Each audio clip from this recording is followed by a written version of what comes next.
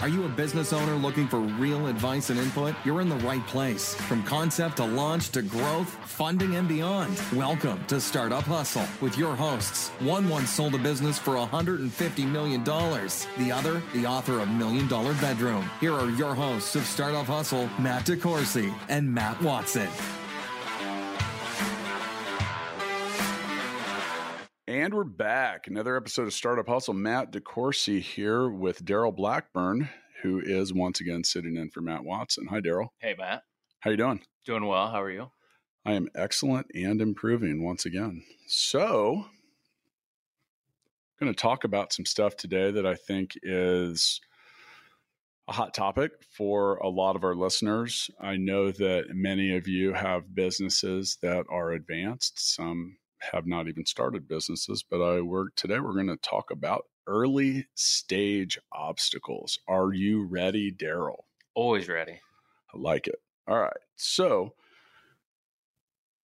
there's a lot of numbers out there about a lot of different things involving startups, their success or lack thereof. And, there's a lot of things that can get in your way. As far as the statistics go, for startups and their success, well, let's just be realistic. It's not high.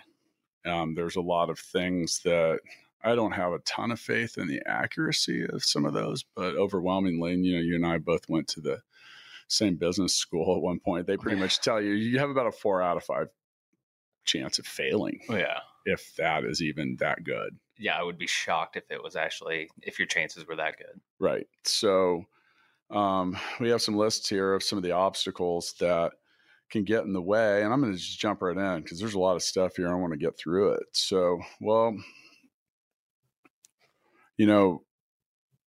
I've given a lot of advice to people about starting a business, and I always tell people, you need to try to start businesses around topics that you have a mastery of, things that you're interested in, and preferably both of those, and that you're passionate about it.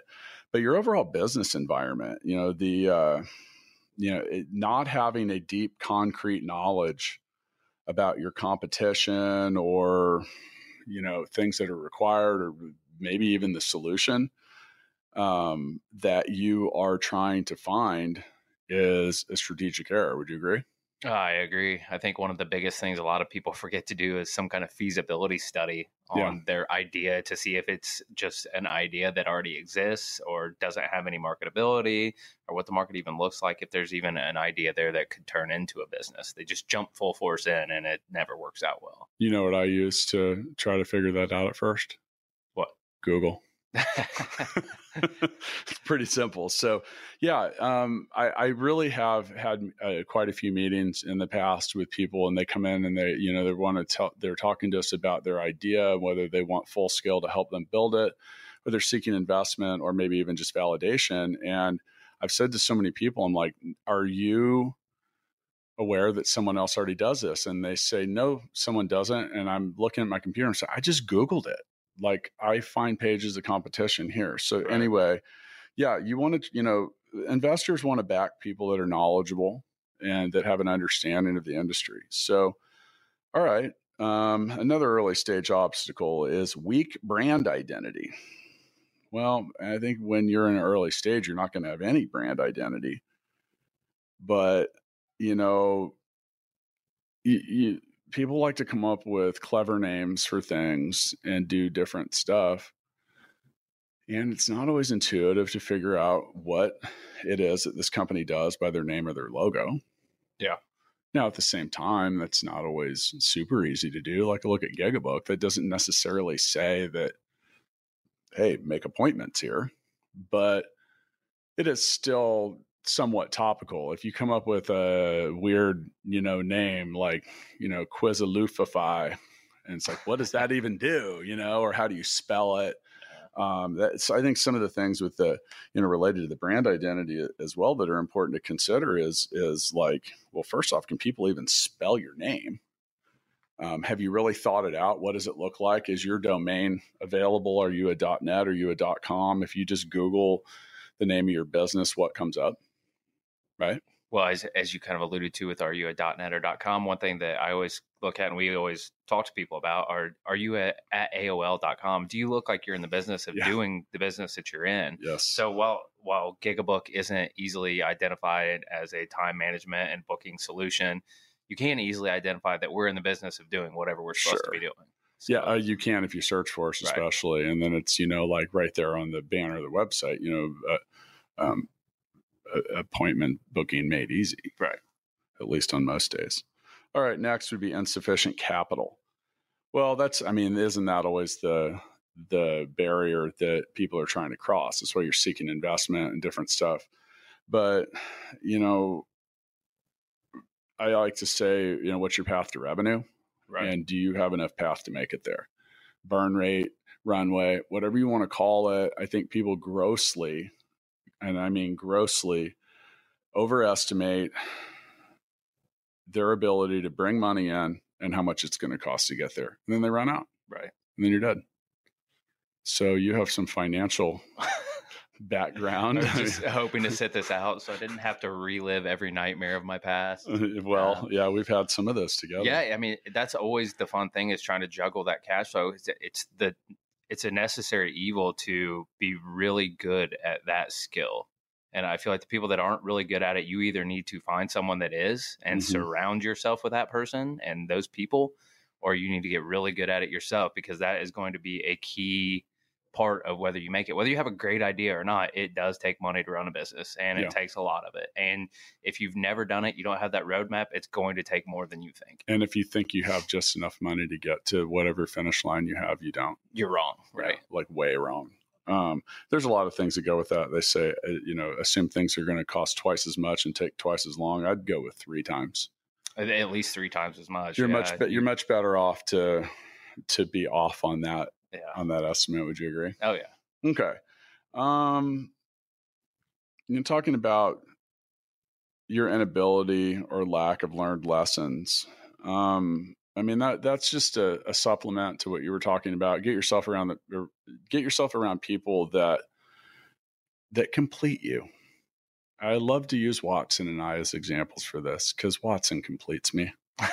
But it's so true though. Like he's more technical. I'm more sales oriented. I like doing the things that he doesn't like doing, and the other way around, and it makes a good fit. And then we also do have a lot of things that overlap that I think go really well. I like to call us Jordan and Pippen on some days, but Michael Jordan didn't win 6 rings without Scottie Pippen, and the other way around, right? Right. So find people that are good teammates.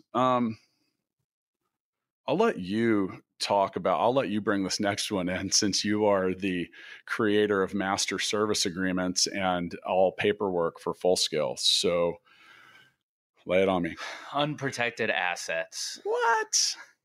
So unprotected assets is the quickest way to just lose everything that you're doing. So if you have a good idea and you have raised the money and you have adequately planned and surrounded yourself by people that can help you get to the finish line, one surefire way to blow it is to not protect them through some sort of legal method. Right. Or yourself. Right.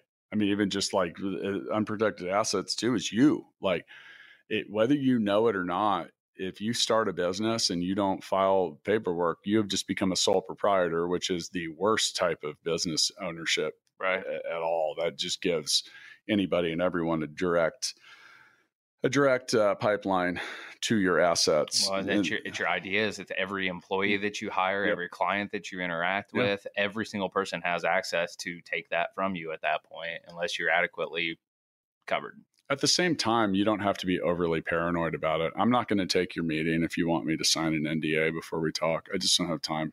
Right. I just don't have time for that. If you think that I'm going to steal your idea, don't even bring it. Because I'm not. I got other shit to do.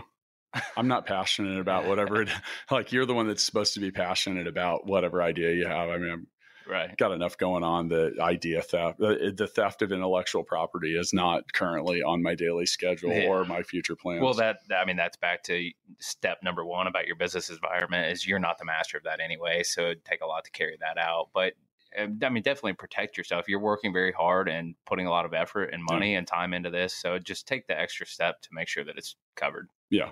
And some of that's just insurance on your own business. Right. It's not expensive to insure most businesses. No. I mean, if you have a shit ton of revenue, then it goes up a little bit. But in the beginning, in the early stages, you won't. Right. Talking like $50, $100 a month. It's a general liability policy. Mm-hmm. The weirdest things can happen in and around your business, and they will always happen at the worst time too. All right. The next item on our list, I think, is one that you're always going to run into, staffing errors.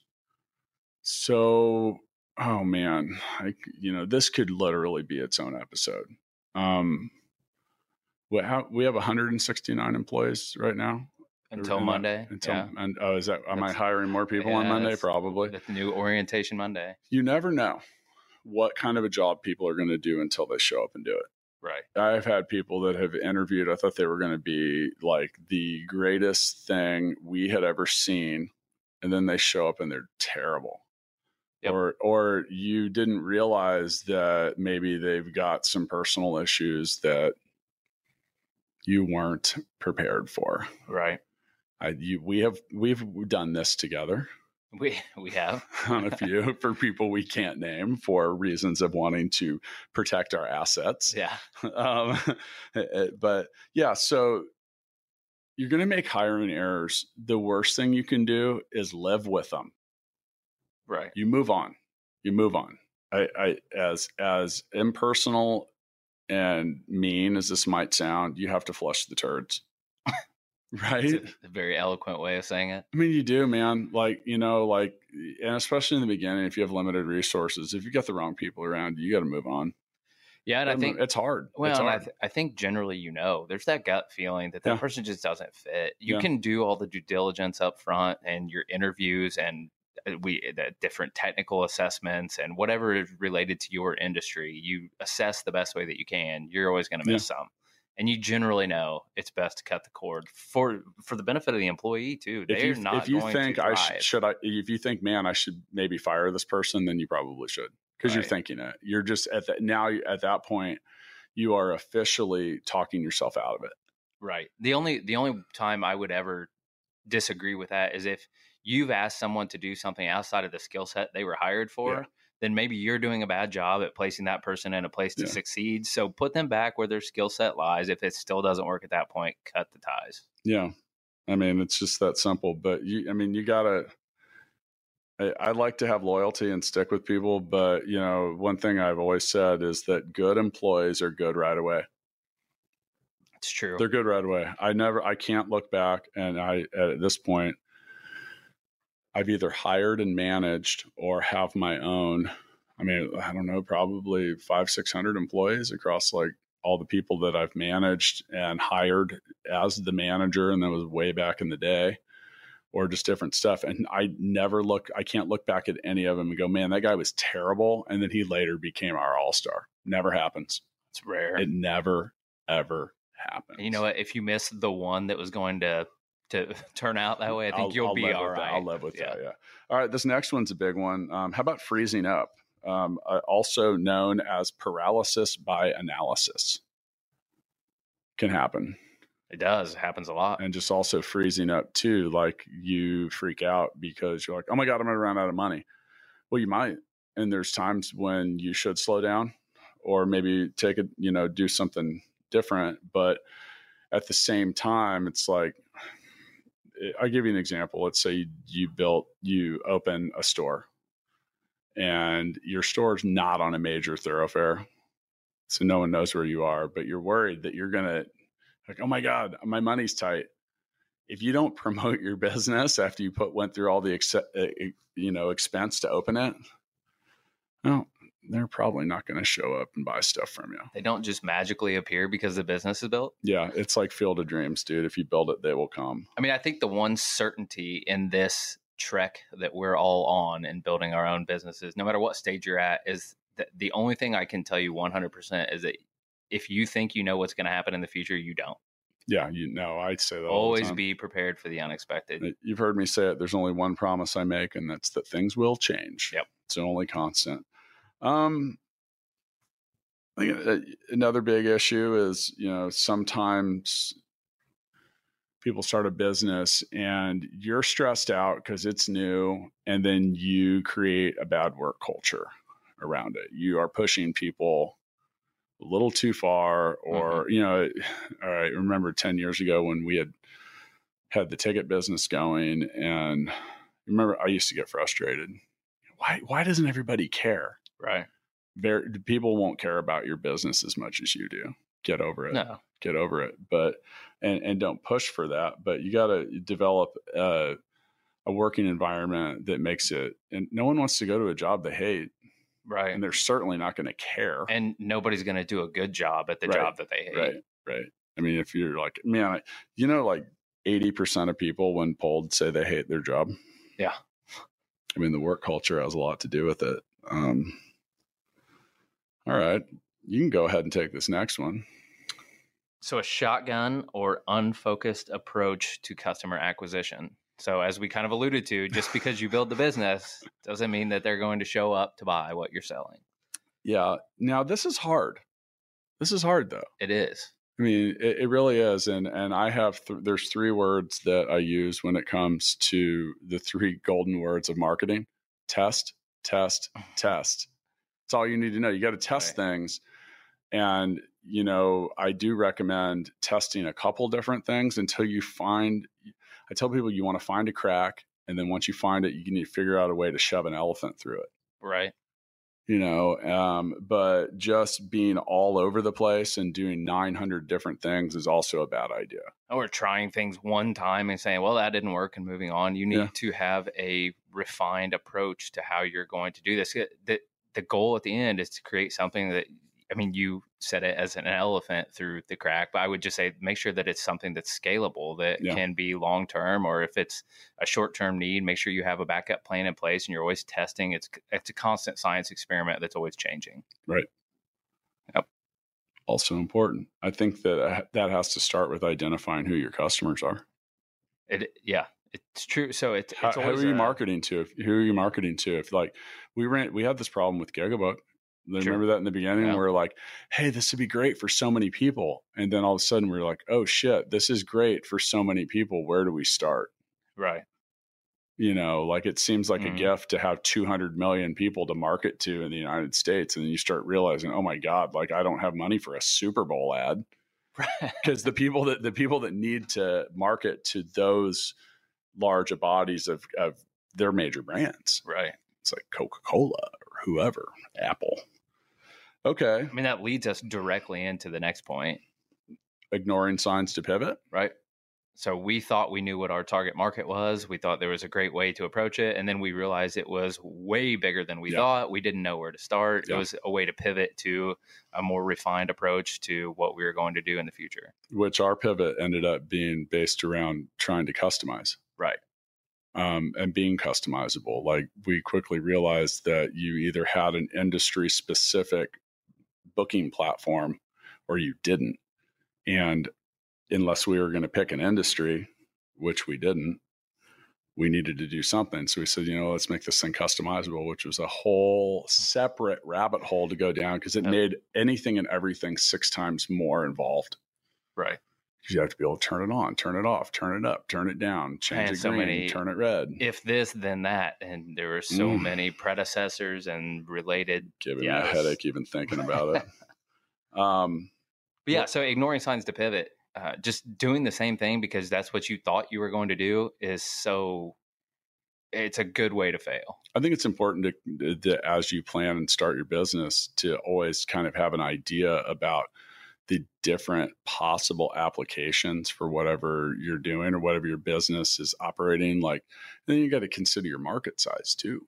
Right. And that's, is your success or failure completely wrapped up in being successful within industry X?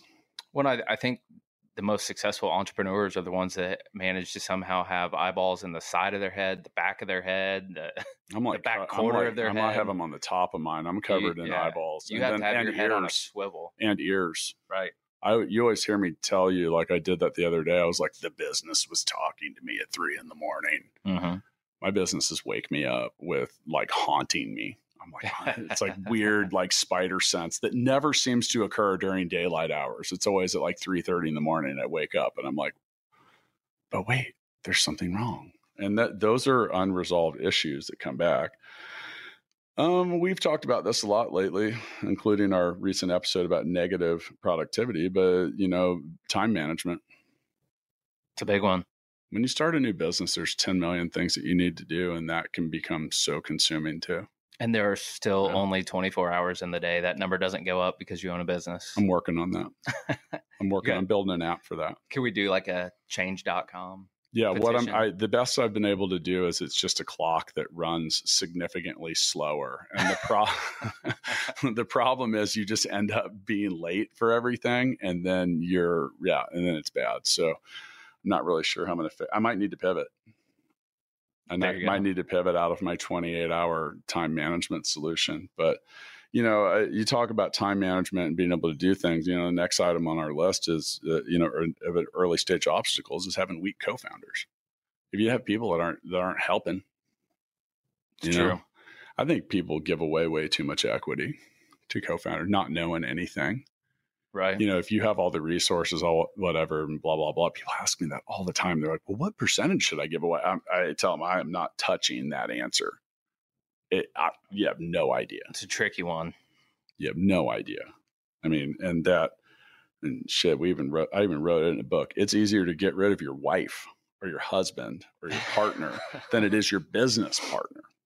I think in a lot of cases that's true. It's totally true. Yeah, you can force the change on the other. It's very difficult to get someone to sell you back that equity. Right. Some things you can do with that, though, that are helpful is, if you're paying someone with equity, you got to put some things in there, vest it. Don't just give it all away right away. You write a simple clause that says if, 20% to receive 20% of ownership shares after 2 years of participation, and then participation is defined as the participation, reasonable this, reasonable that, blah, blah, blah, blah, blah, or I don't know. There's, a number of different things you could do that. So, wow, this next one on the list is near and dear. How about inability to scale? I know a company that can help you with that. Or the ability to scale. Or just not even being scalable. They can be different sides of the same sword. If I think the inability to scale is one different problem for your business, but the ability to scale quickly and rapidly, like growing pains is a very well-known term for a reason. That's why full scale exists. I think that's why a lot of my job exists. It is why your job exists. Actually, it's why our company exists at full scale. And that's, with the massive shortage of computer programmers in North America, people say, oh, well, I'm going to go raise $3 million. Cool. What are you going to do with it? Because those investors don't want to hear about how it's going to take you, 8 months to build your dev team. To build your dev team before you even start building your platform. Yeah. And then at their local rates and all that. So, so many people are concerned about what's going to happen if the sky falls, but what happens if everything goes right? Are you prepared for that? Because that's really what you should be prepared for. I mean, as much as good plans or good paths have sunny and rainy day outcomes. It's true. Considered. So, I think the best thing to do is, like we talked about earlier, be prepared for the unexpected. Have a plan for if things go well and if things go poorly. You need to be prepared for any scenario because you don't know what the future holds.